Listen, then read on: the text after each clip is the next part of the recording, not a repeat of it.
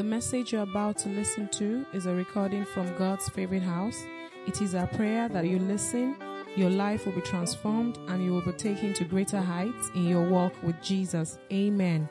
God bless you as you listen to this message. Someone's knocking at the door. Today we'll be talking about taking responsibility for your people and your country. Taking responsibility for your people and for your country. What exactly do you mean by responsibility? Responsibility connotes duty. And it requires a measure of control. You see, I can accept responsibility to pray.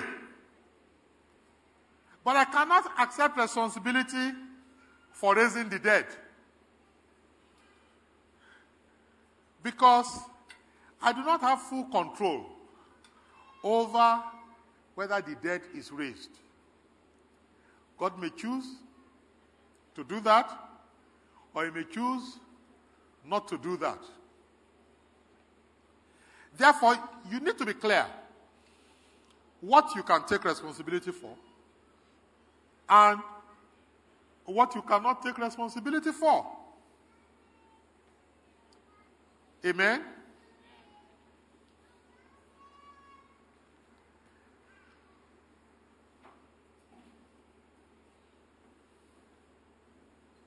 You see, naturally, every citizen of every country has some responsibility for his country. Those things are called civic responsibilities.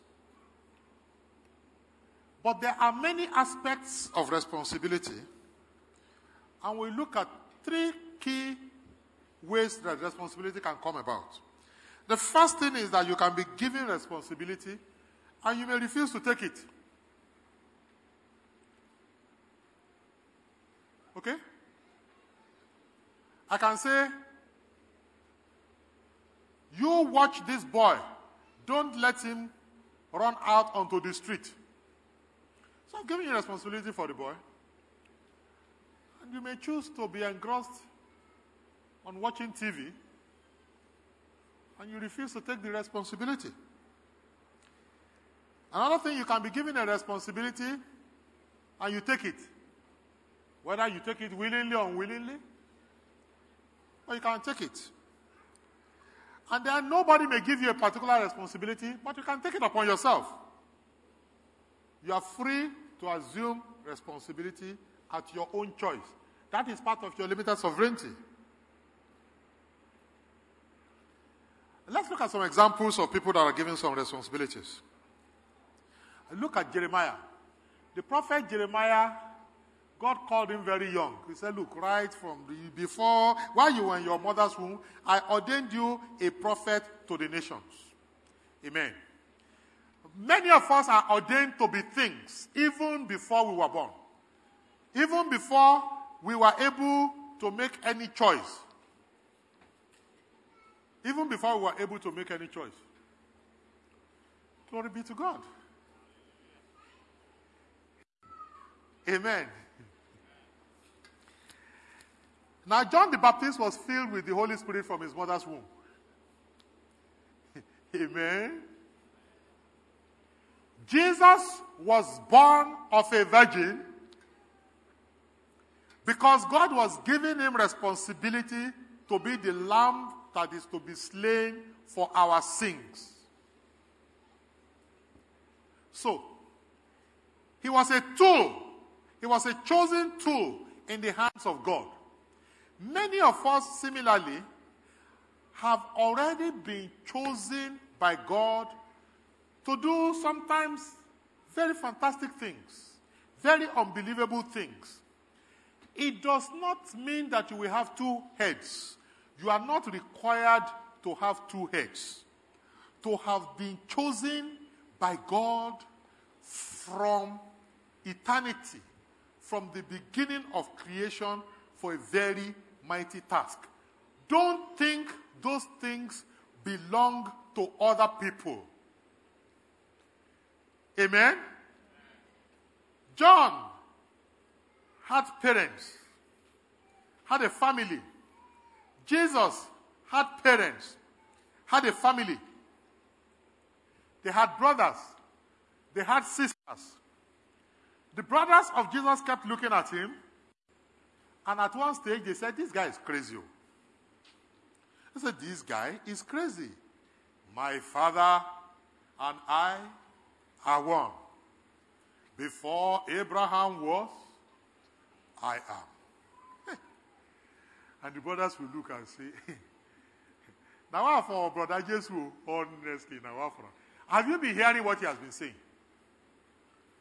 They didn't believe in him. They didn't believe in him. Listen, whether people believe in you or God's mission for your life has nothing to do with God's plan for your life.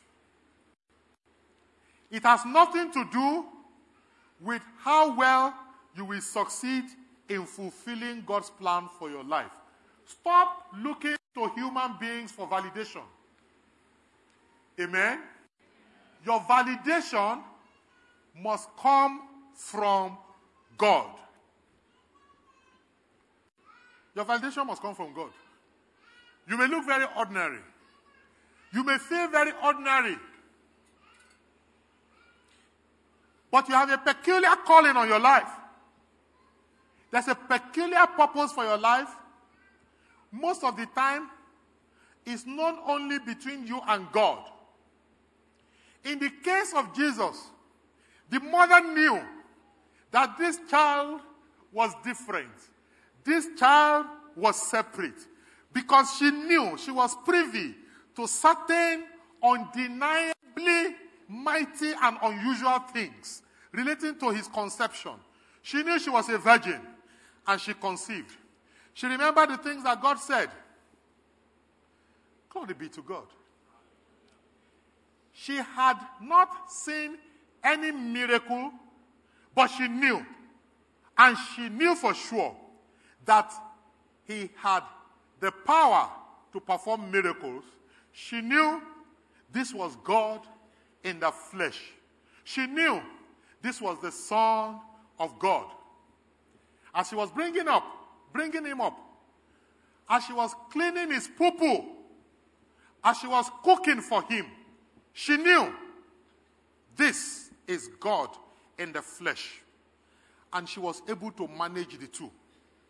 Many of you,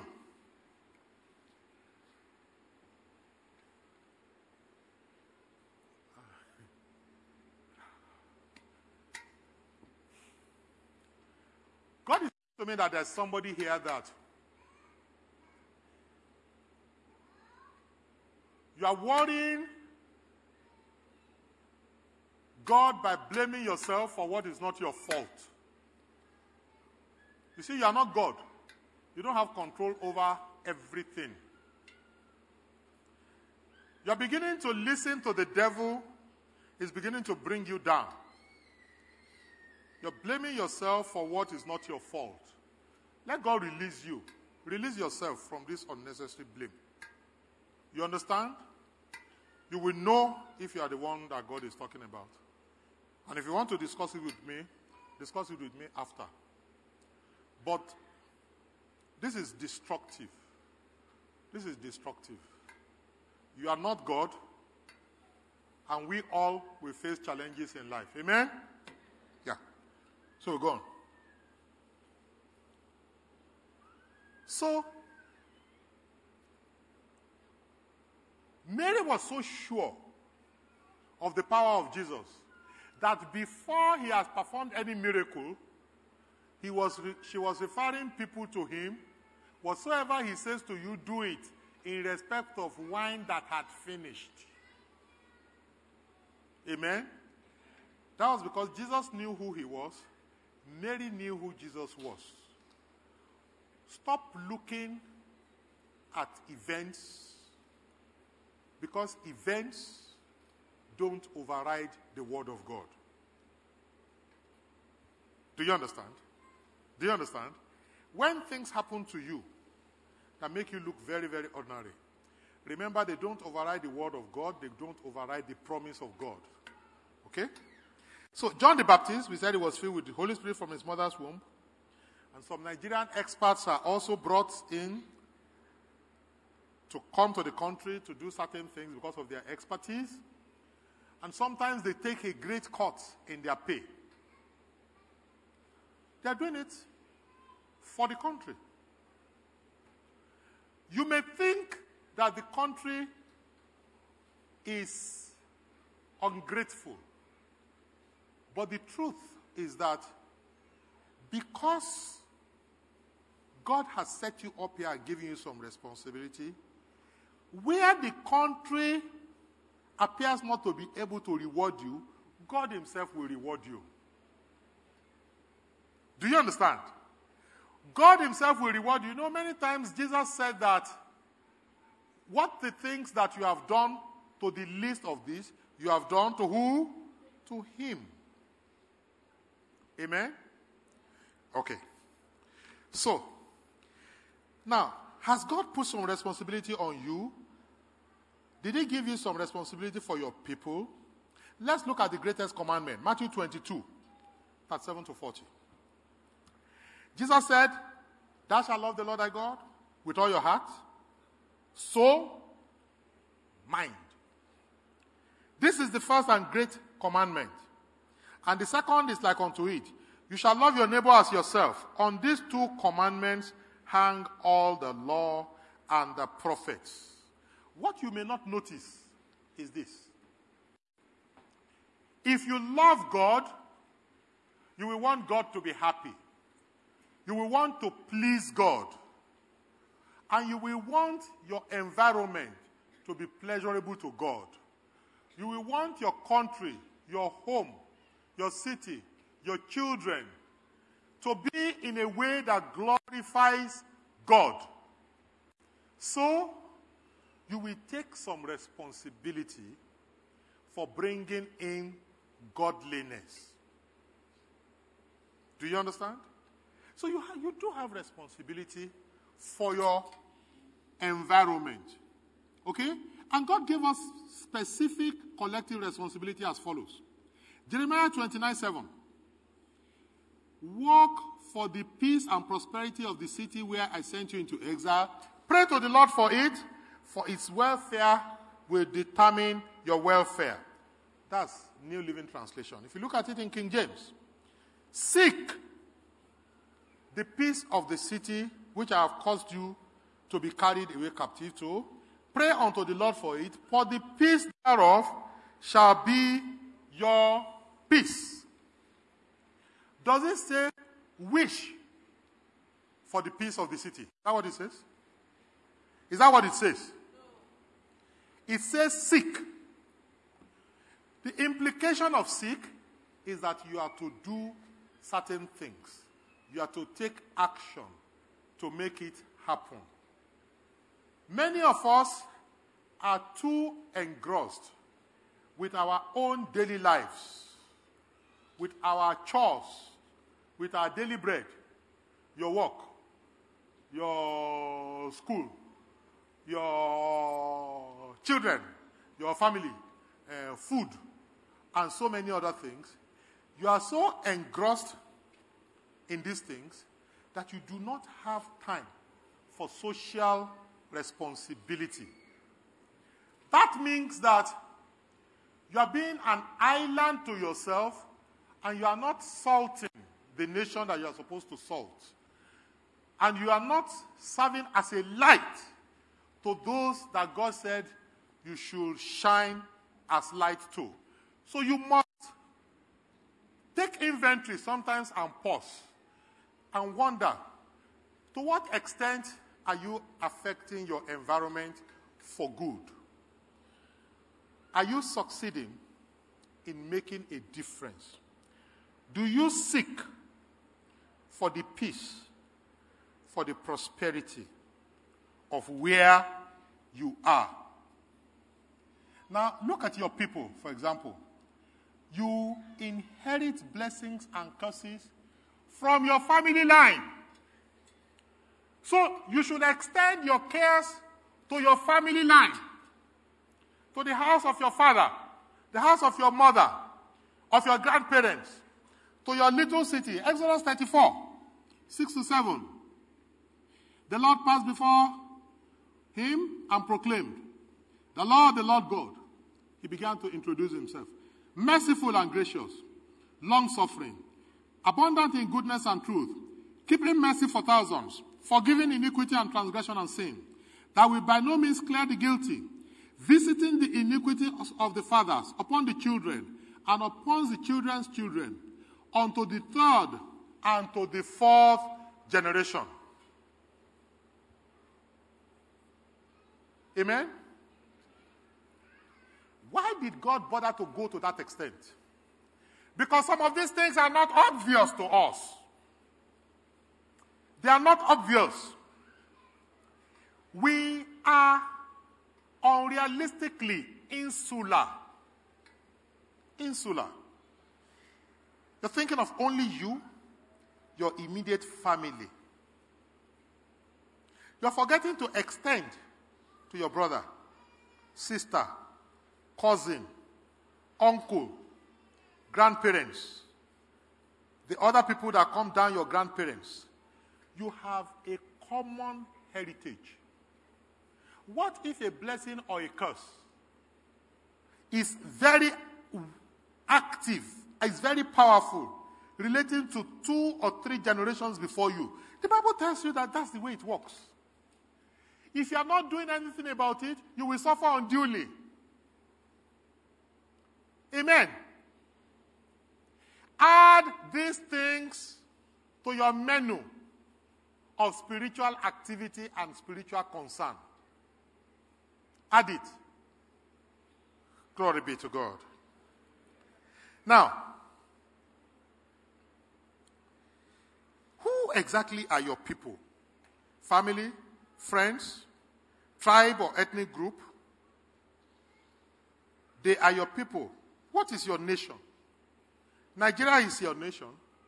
Africa is your extended nation.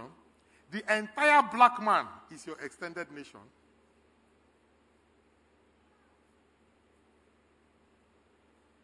You need to understand the spiritual lot of these people. You need to walk about it, pray about it. Let's take the example of Jesus. Jesus started the gospel with the lost sheep of the house of Israel.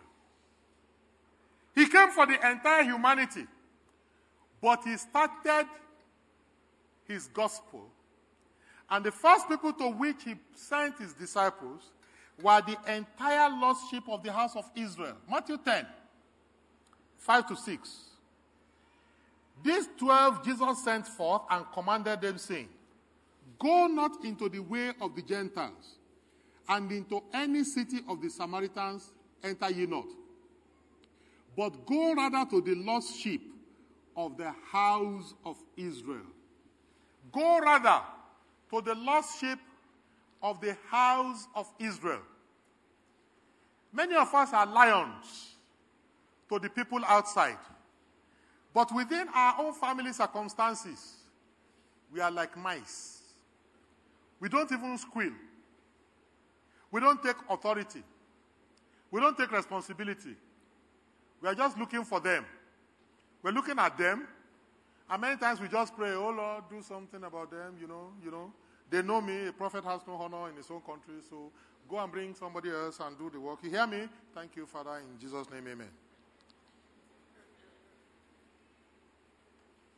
Amen? Charity begins at home. Charity begins at home. Has your own charity begun at home? Amen. Have they begun at home?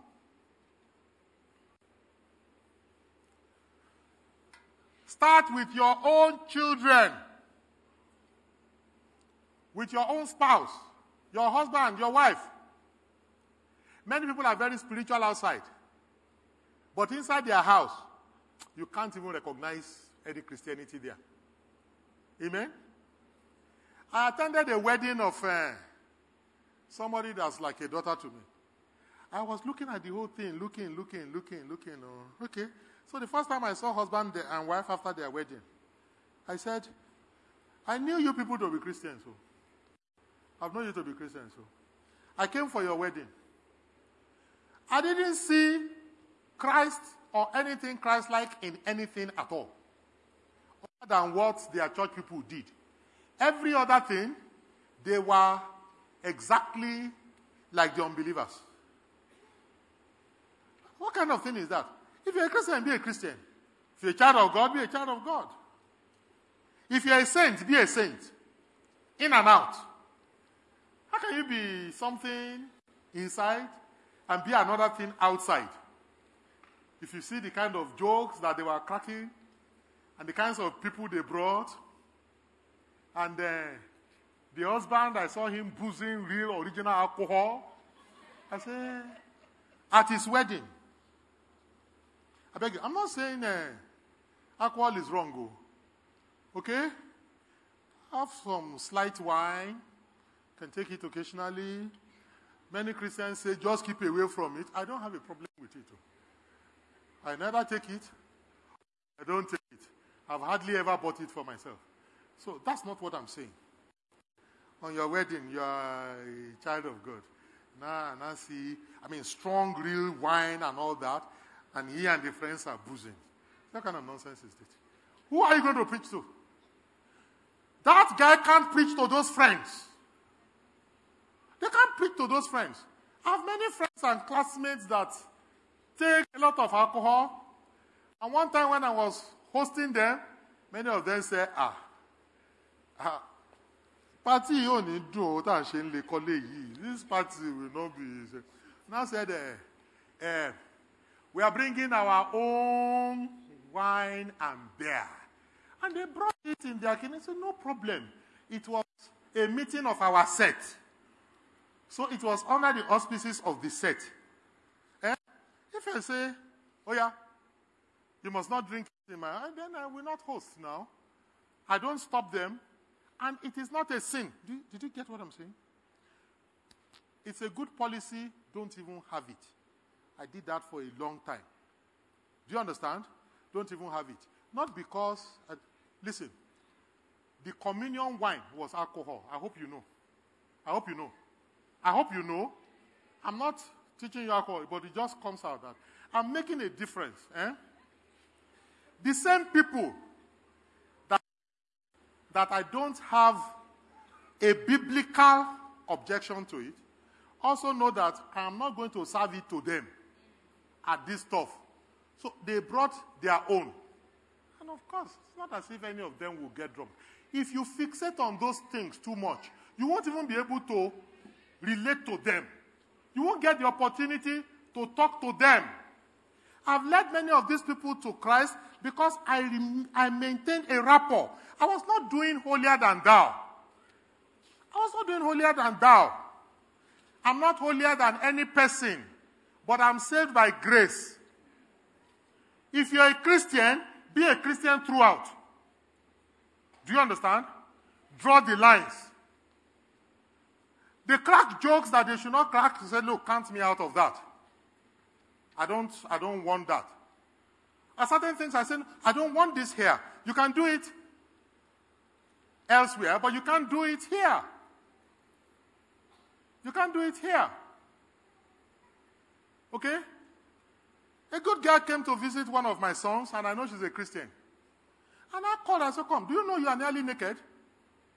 I said, I'm naked. I said, I'm seeing half of your bust now. I'm seeing half of your bust.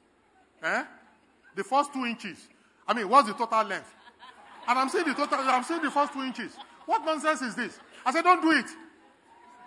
I said, it can stop you from getting a husband. That if you are come to see my son as a potential wife, I'll call him and say, I must not see with that girl again. Yes, now. Yes, now.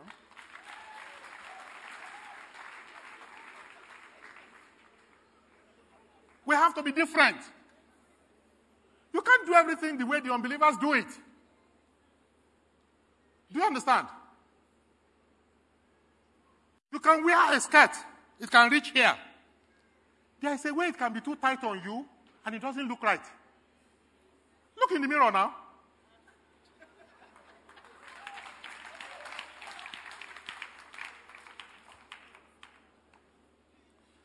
Glory be to God.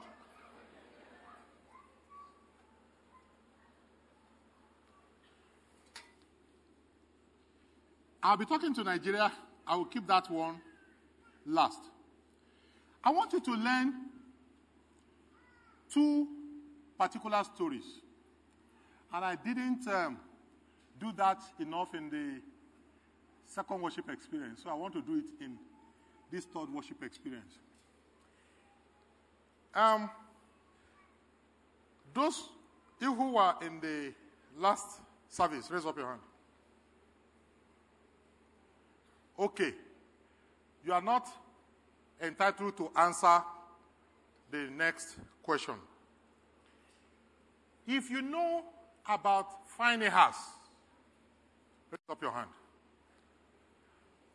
Those, like I said, those who are in the first service are not entitled. If you know about Phinehas, raise up your hand. Okay, put it down. If you don't know about Phinehas, raise up your hand. Raise up well. You don't know about Phinehas, raise up your hand well. Where? Please, quickly. Okay, good. 2, if you know about Meros, raise up your hand. Meros. Okay. If you don't know about Meros, raise up your hand.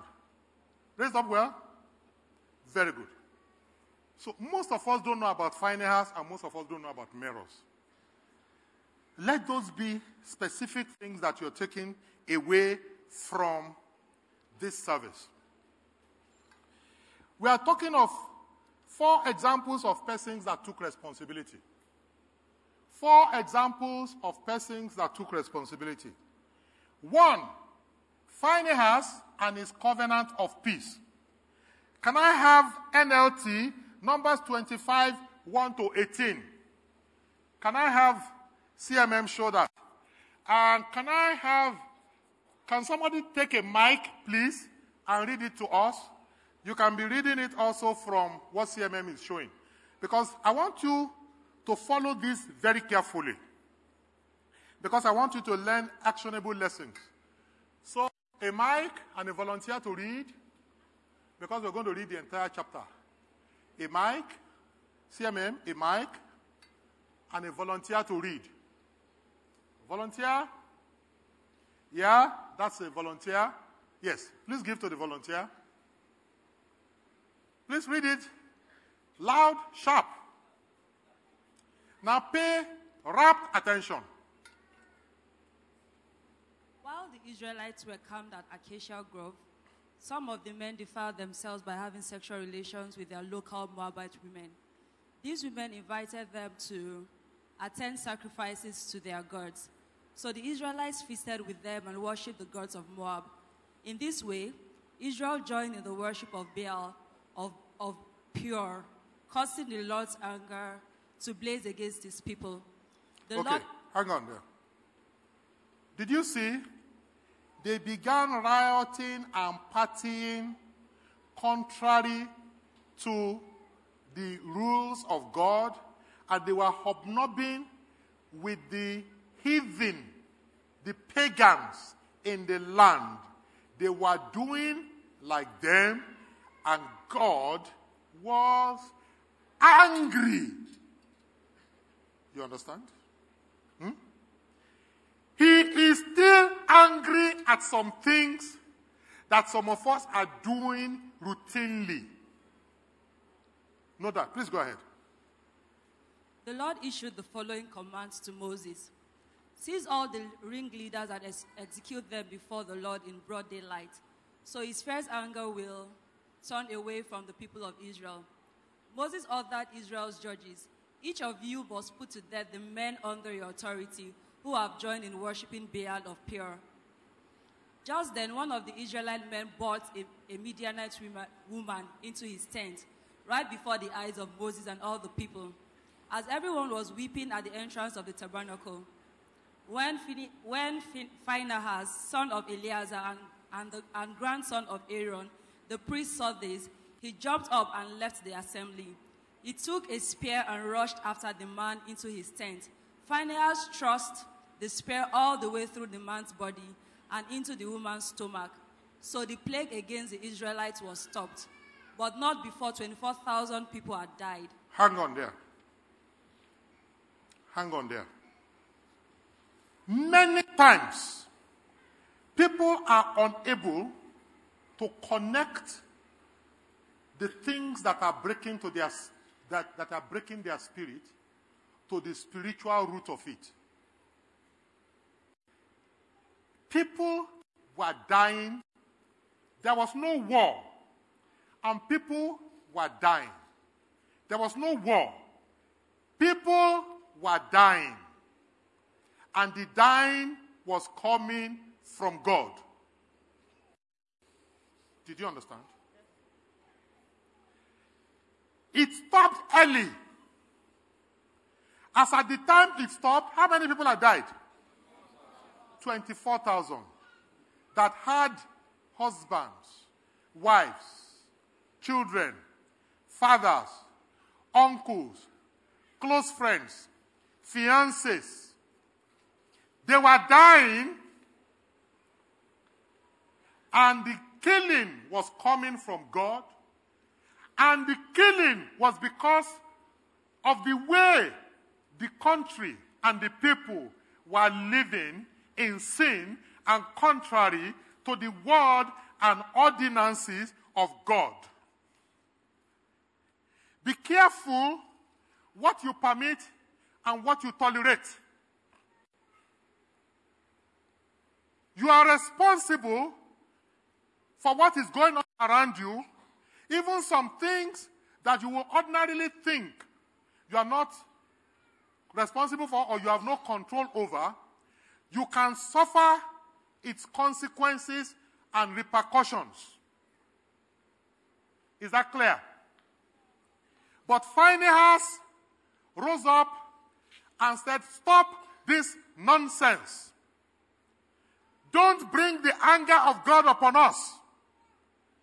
God is asking that the people leading and spearheading this thing should be killed so that the rest of us will not die.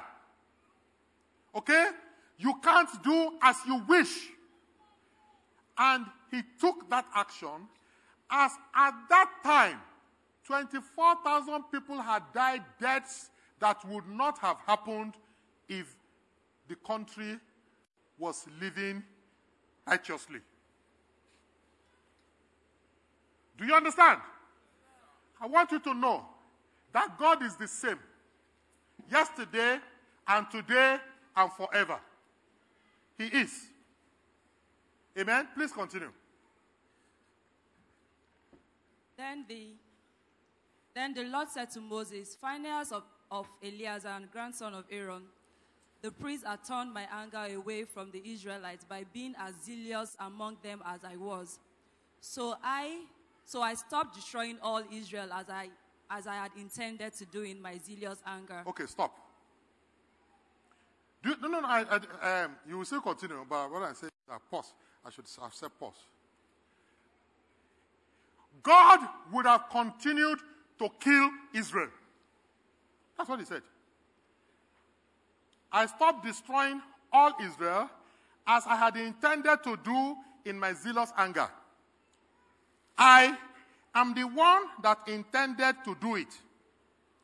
Some things that you are attributing to Satan are being done by God. Did you hear that? Before you engage a matter in this, you should first of all watch carefully in the spirit. The Bible says, "Watch and pray." Watch precedes pray.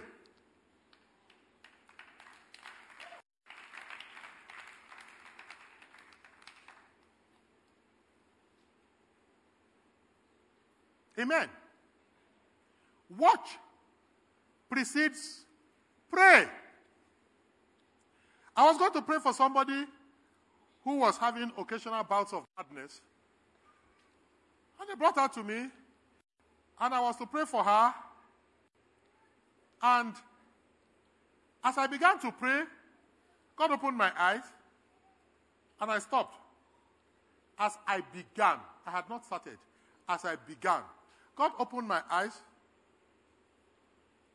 Are you Balogun also? Did you marry recently? You are in VGC? You were in VGC? Yes. Is this your wife? Bless you. Amen. God opened my eyes and I saw witchcraft things on her leg. There was a witchcraft bangle, and she was a member of the fellowship of Federal School of Arts and Science in those days. I started that fellowship. After that fellowship had closed, fellowship had been banned. We started a fellowship there. She was a prominent member. And I said, this thing that is on your leg, it pertains to witchcraft and witchcraft activities now. Remove it and give it to me before I pray for you. And she was absolutely shocked that I saw it. Because you see, we are often deceived. Amen. Say, may God open my eyes. May God open my eyes so that I will not be deceived. I would have been wasting a lot of time. I could even be praying and fasting and doing other things. She was complicit in the whole thing. So I said, give me that stuff. And after a while, she looked at me directly and she said, I won't give it to you. I said, then fine. Neither will I pray for you. Matter over. Let's disperse. Finish. And we dispersed. We dispersed. You can't eat your cake and have it. You can't serve God and mammon. You can't be practicing witchcraft and coming to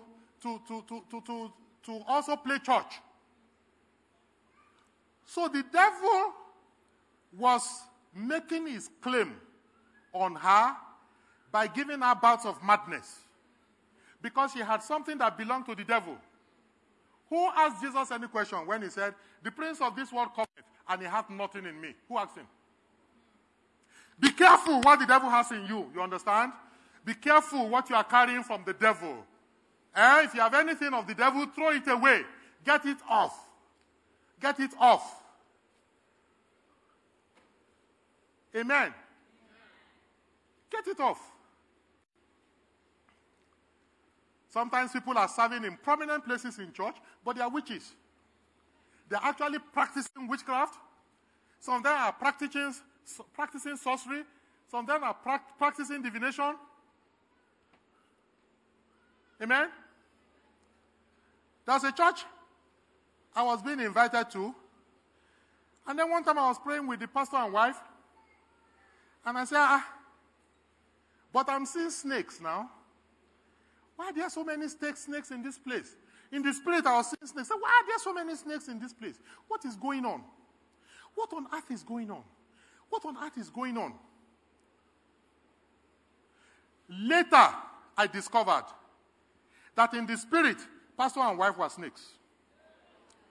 Pastor and wife were snakes, and they had killed and eaten 2 children of church members. And this was a church that had been invited to 2 or 3 times. So when I discovered it in the spirit, I summoned a meeting at my house, including that pastor. And the people that I know he had preached in the churches, and the people that he invited, okay, I called many people. And I accosted him. You are an occultist. You in the spirit are a snake. You are the one that did this, you are the one that did that.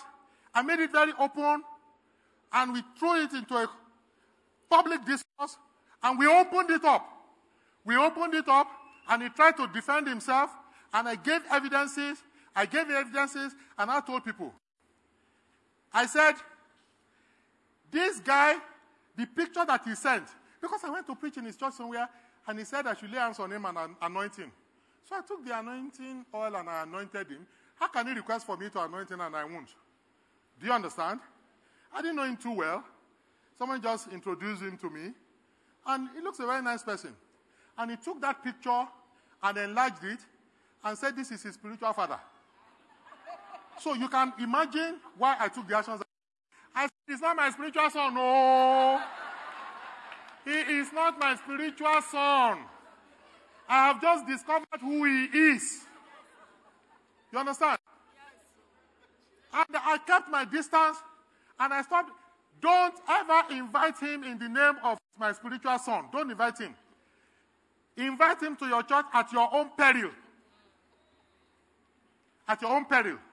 I tell you, this guy is one of the nicest looking, most well-behaved human beings I've ever seen. But in the spirit, it's a snake.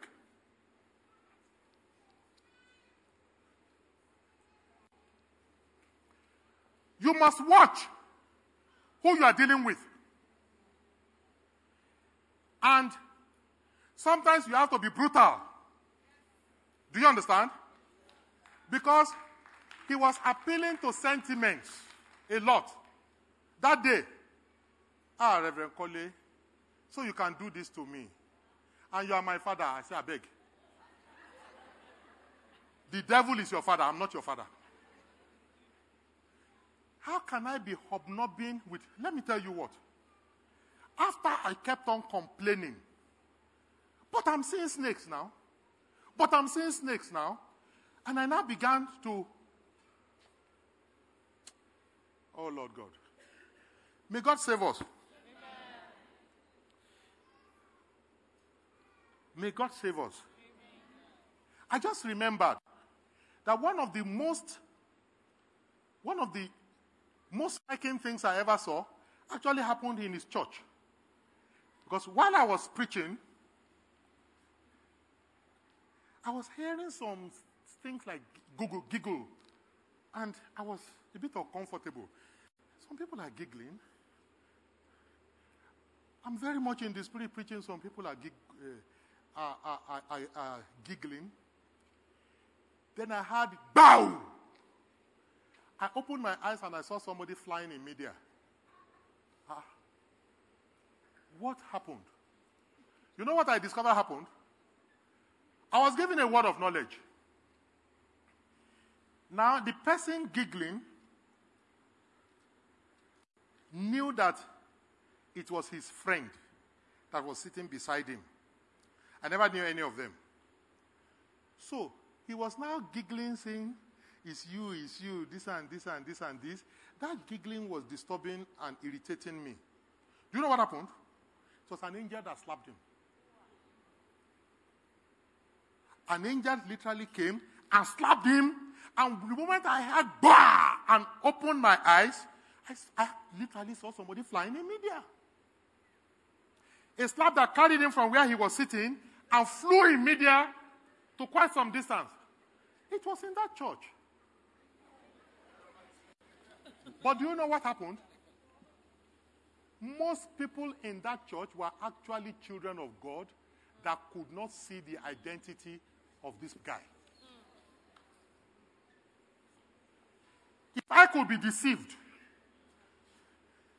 I wouldn't blame any of those people who possibly cannot see even things that I can see. You understand? I was there and I was seeing snakes. Why am I seeing snakes? They probably didn't even see.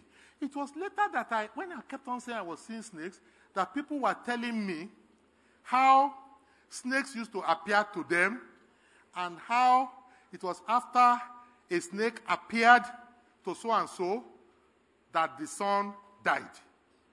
It was after a snake, and it was coming from that place.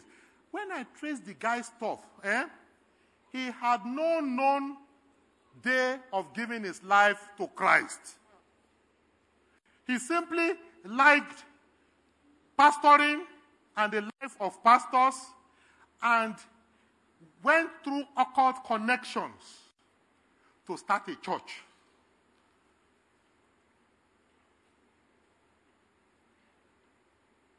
Do you understand? You have a responsibility to discern. You have a responsibility to watch. You have a responsibility to pray. If you do not see things, pray that God will open your eyes. I don't like dabbling in what I don't fully see and I don't fully understand. Nobody knows all things. Do you understand? Nobody knows all things. Nobody. Nobody knows all things. Amen? Many of us, the things that we are contending with, just one opening of your eyes is of more value than 10 years of fasting. Yes.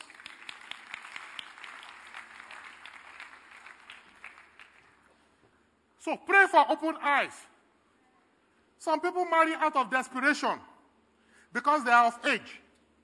Then they go and marry Jigon Biakun. Be careful. Not everything is what it looks like. This guy later, after I took those actions, and I prayed that God will release people that are held in captive and are deceived in that place, that church nearly got wiped out.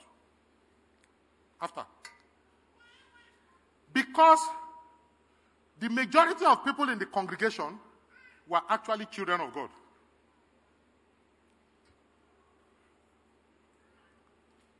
I find it a mystery. Is it not strange to you? Is it strange to you or not? It's a mystery. It's a mystery. Maybe that's why God brought me into the picture, to release many of those people.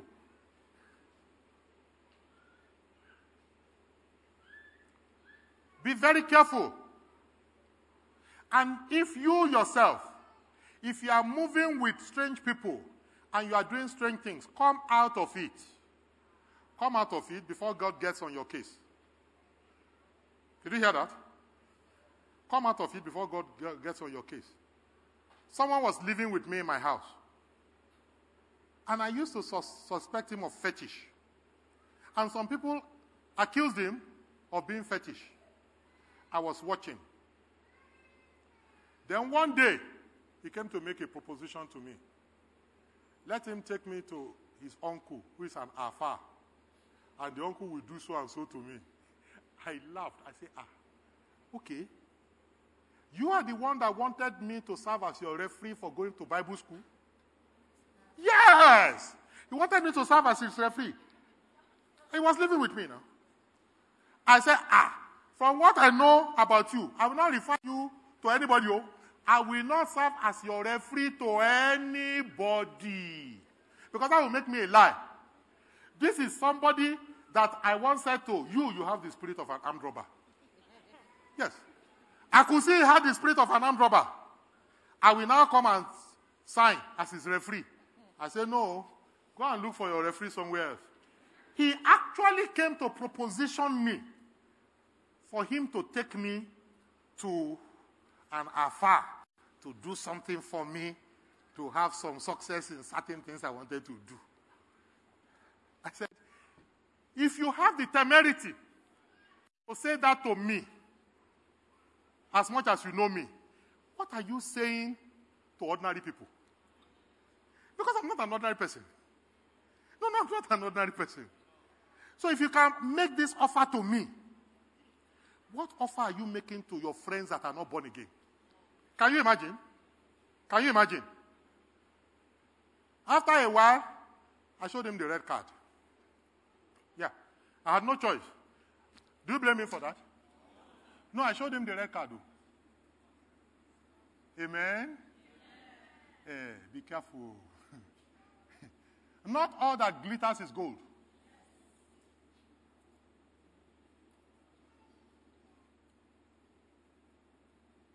Let your eyes be open.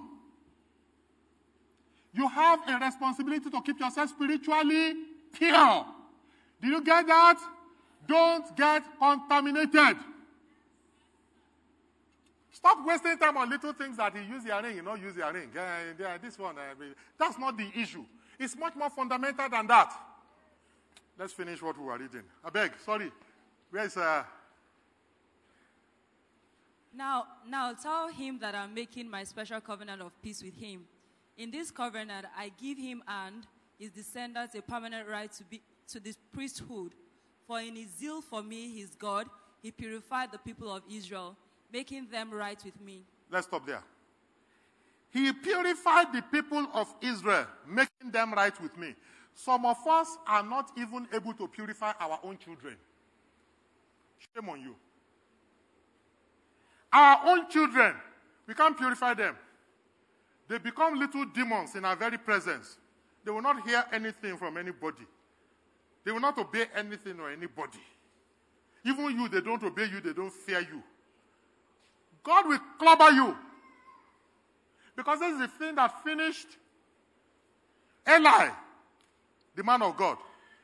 And it was the same thing that finished Samuel, the man of God, who was brought up by Eli. So, Samuel learned the inability to discipline children from Eli, his foster father. Please continue. The Israelite man killed the Midianite. The Midianite woman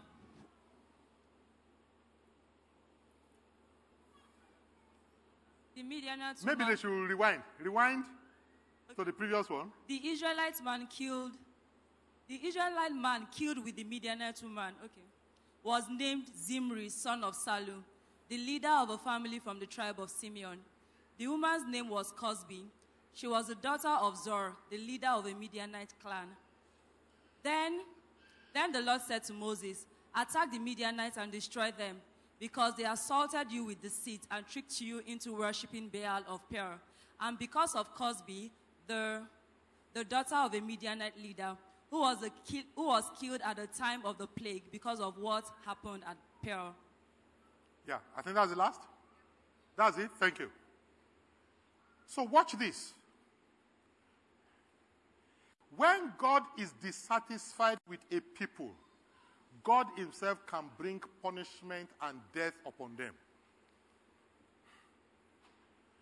So all your analysis of the circumstances leading to it may be futile because the root of the matter is deeper than that. You understand?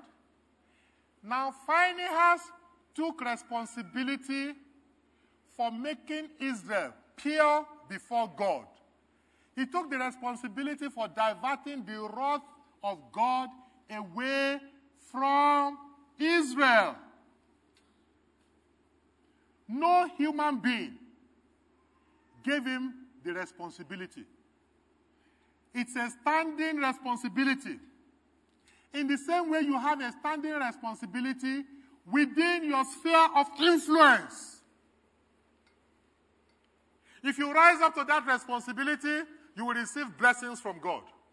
If you shirk that responsibility, God can clobber your head.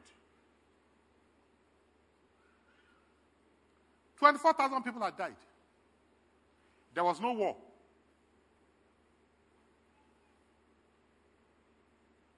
It's not recorded how they were killed.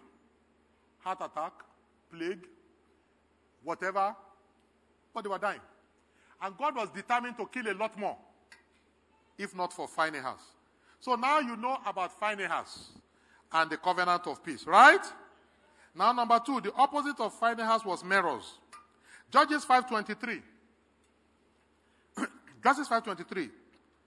It says, "Curse ye Meros, said the angel of the Lord. Curse ye bitterly the inhabitants thereof," the inhabitants of Meros, "because they came not to the help of the Lord, to the help of the Lord against the mighty." Is that not strange? How can God need help? How can God need help? That's a big question. It's something I will interrogate. Now look at it in New Living Translation. "Let the people of Meros be cursed, said the angel of the Lord. Let them be utterly cursed, because they did not come to help the Lord against the mighty warriors." And the Message puts it like this: "Curse Meros, says God's angel. Curse, double curse its people, because they didn't come when God needed them, didn't rally to God's side with valiant fighters." What was the thing that happened? The cities of Israel were supposed to come out to war and fight the battle of the Lord for the preservation of Israel. But the tower of Meroz refused. They reneged. They abdicated. They drew back. They kept back and ended a curse. Phinehas rose up and he won the covenant of peace. Meroz held back and ended a curse. What are you doing to yourself? Are you earning a blessing? Or you are heaping a curse upon yourself? Are you like Phinehas in the matters under your influence? Or you are like Meroz? So those are two people. Now 3, David availed for the whole of Israel. David took responsibility for taking on Goliath. He saved Israel from becoming servants and tribute payers to the Philistines. Look at the terms of Goliath's challenge. 1 Samuel 17, 8-9. 1 Samuel 17, 8-9. And he stood and cried unto the armies of Israel and said unto them, why are you come out to set your battle in array? Am I not a Philistine and you servants of Saul? Go on. Choose you a man for you and let him come down to me. If he's able to fight with me and to kill me, then we will be your servants. But if I prevail against him and kill him, then ye shall be our servants and serve us. That was the term of this guy's challenge. That was the term of Goliath's challenge. Nobody put that responsibility upon David. Did you hear that? Nobody did. David took up that responsibility, and we know what happened. Israel was saved from becoming servants and tribute payers to the Philistines because David rose up. Now the fourth one is the intercessors for Jerusalem. They were spared the judgment. Ezekiel 9:4. Ezekiel 9:4. And the Lord said unto him, go through the midst of the city, through the midst of Jerusalem. Set a mark upon the foreheads of the men that sigh and that cry, for all the abominations that be done in the midst thereof. God was going to destroy Jerusalem for its sins and for all manner of iniquity that they were in. Okay? But he said, there are some people who have isolated themselves for this, and they are sighing and crying for these things, and they are praying about it, and they are repenting. Set a mark upon them. Then when the destroying angel comes, kill at random. Kill anybody. But don't touch anybody that has that mark. In the day of judgment, for many things, is there going to be a mark upon you? Will you be exempt? This is not a matter of prayer. It's a matter of what you do. It's a matter of your spiritual activity.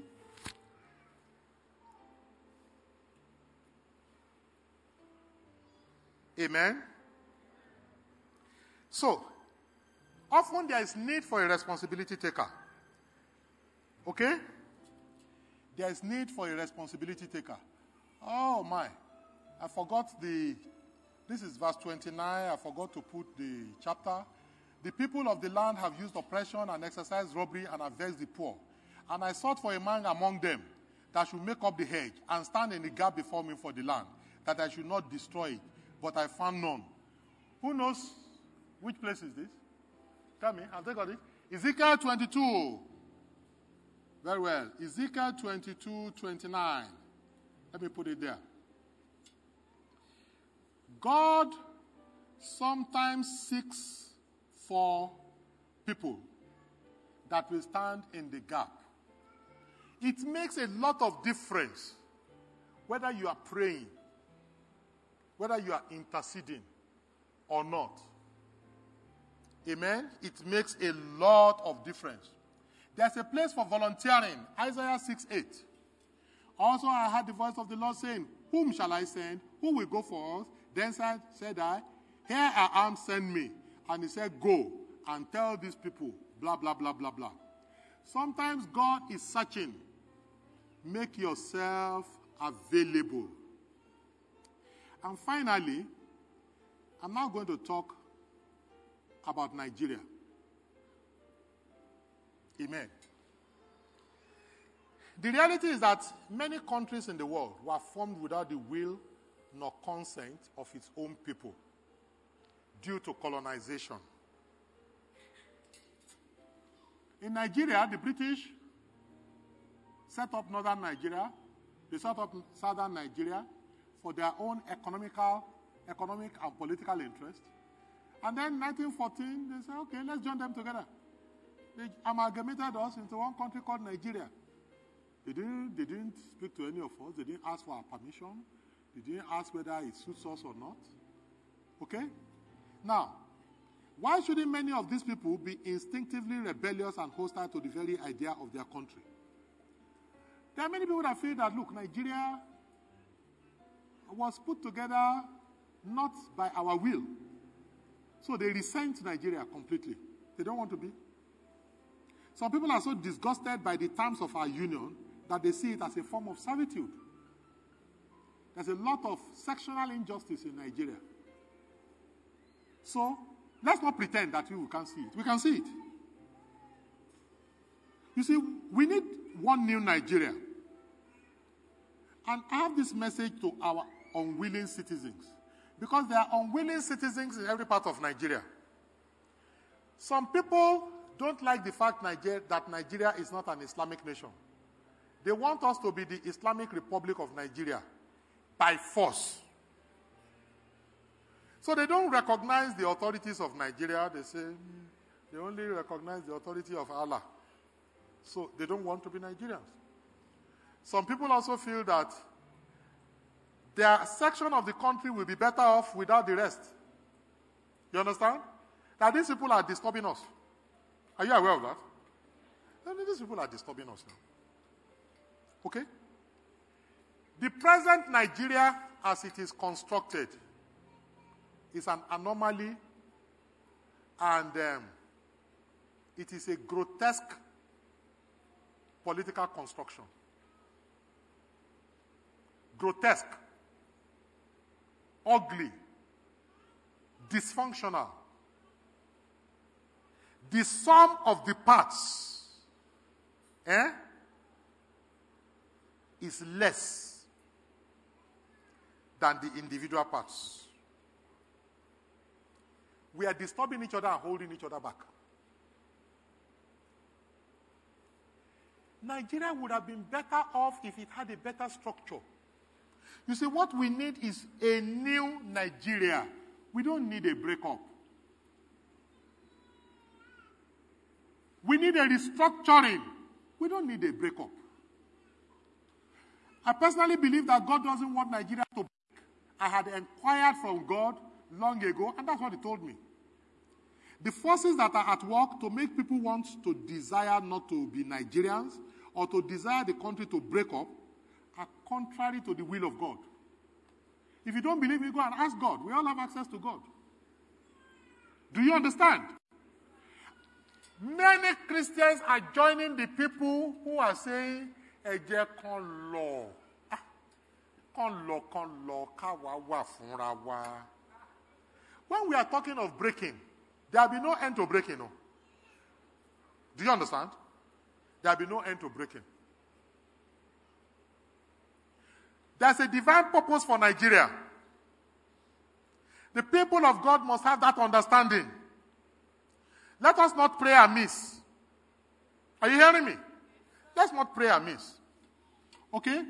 The answer is to restructure Nigeria. Certain parties don't want to restructure for selfish reasons. People that don't have oil, they don't want to restructure so that they can still be sharing oil revenue that they have not produced. Everybody says nobody put the oil there.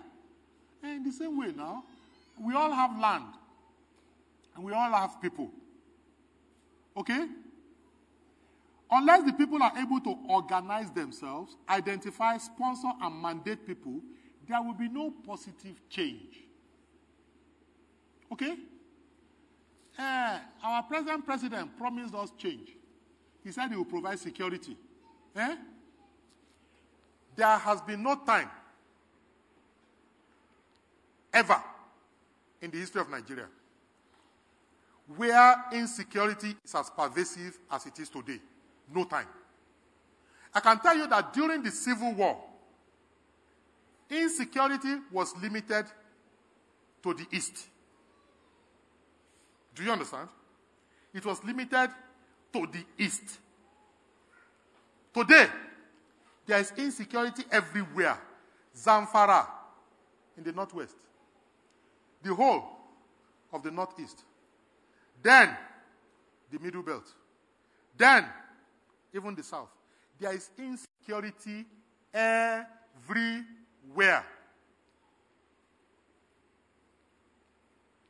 And most of it doesn't even make any sense. Most of it doesn't make any sense. A few weeks ago, Boko Haram went into an IDP, Internet Displaced Persons Camp, and killed 25 doctors, among others. Killed 25 doctors. Some of them youth corpers. Just got there and killed them. Killed them. The president went to, Plateau State? He was launching tractors. While the president was there, the herdsmen came, ransacked some villages, and just murdered 5 people. And the man was there, looking like, you see, we have a problem. When he was campaigning, he said there's insecurity. He will provide security. He will defeat Boko Haram. He will do this one. He will do that one. Okay, this guy is not succeeding in doing it. So, you go there, please do it. Oh. He is even worse. He's worse. My son is in, as we are speaking. Now, he's in Taraba State. He got from a distant place, went to his local government headquarters. The next day after he got there were corpses all over the street. Random killings are taking place. We said, wait before you go back, because they can meet you on the way and kill you. So we said, we are waiting. We said he should maybe go tomorrow. Then, just yesterday, they woke up again.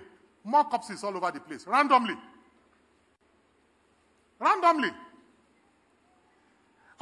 This is what is going on. Randomly. So you say, let him run back. Run back from where? You are going to go through roads. It's random killings. The primary duty of government is to secure life and property. Now we have a government that is unable to do it. Come on, give me a break. And instead of addressing it, they are doing legislation. Death penalty for hate speech. Because somebody is now going to say, this is hate speech. So we are going to kill you. This your hate speech is why somebody kills somebody. So we are going to kill you. Are we serious?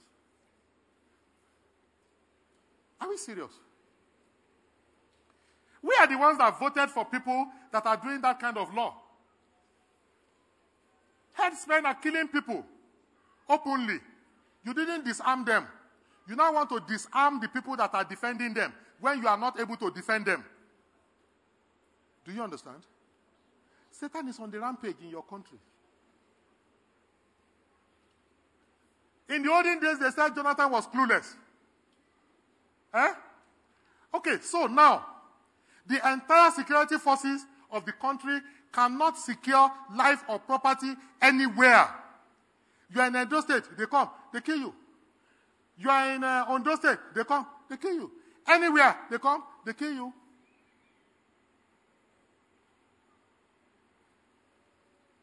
Question. Is God punishing us? Don't write it off. Don't write it off. The 24,000 people that were killed, Is it not the Bible that tells us that it was God doing it, and he was prepared to do more until Phinehas intervened? Do we need you as a Phinehas to intervene? What kind of intervention is needed? How will you do it? When will you do it? How will you know what to do? This is not normal. This is not normal. Please. It's not normal. You may think it's not gotten to you. Eh? The 24,000 didn't get to everybody. But we may need to put a halt. We may need to do some spiritual action. We may need to do some natural action. Do you understand me? When the security forces wanted to stop Kanu and his iPod, they did it too. They did it very well. When they wanted to stop the Shiites, El-Zakzaky, they did it too. They did it too. The security forces don't want to stop these killings. They don't. Do you understand? They don't. The question is, why? And we cannot be talking of us and them. Because let me tell you another mystery. Since Nigeria became a country, we have never had as high a number of born-again people in government as we have today. Never. Never. Go and check your statistics. Never. So we are part of the problem.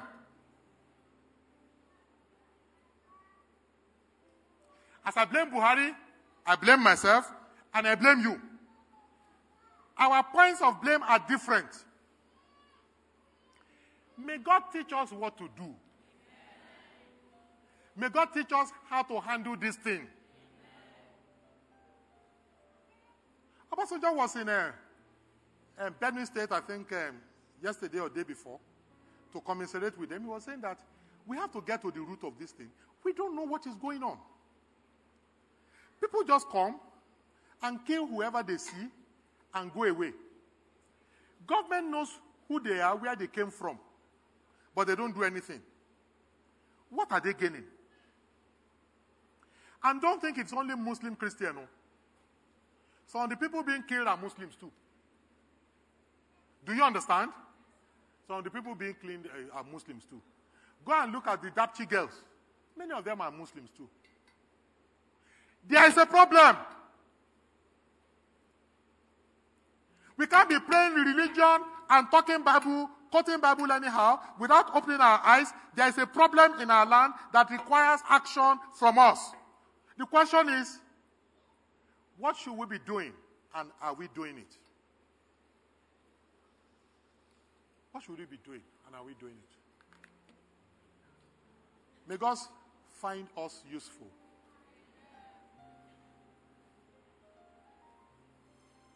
We need to stay in the presence of God for him to teach us, for him to guide us. We cannot continue like this.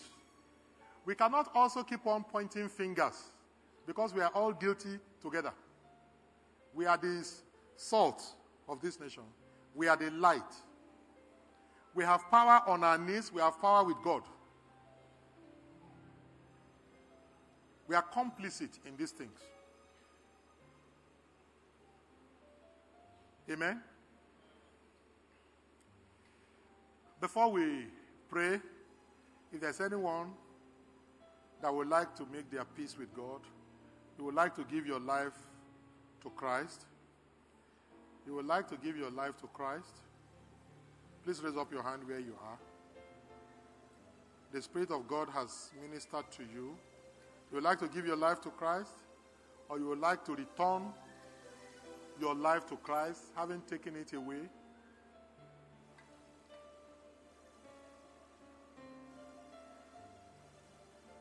There are two persons that God is calling specifically and they have not raised their hands? 2 persons. Just defeat the devil. Raise up your hand. Raise up your hand so that you can take on from where God wants you. Yes, that's one of them.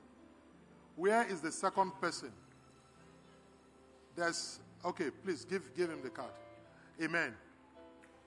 Amen. Give that person too. Amen. You see, God has his eyes on you, and God wants you to live for him and in him.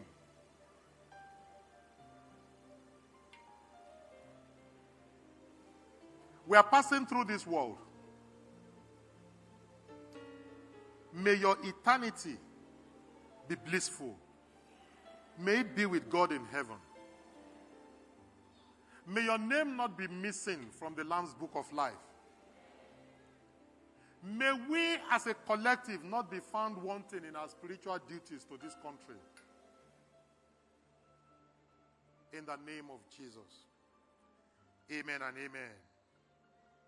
The Lord bless you.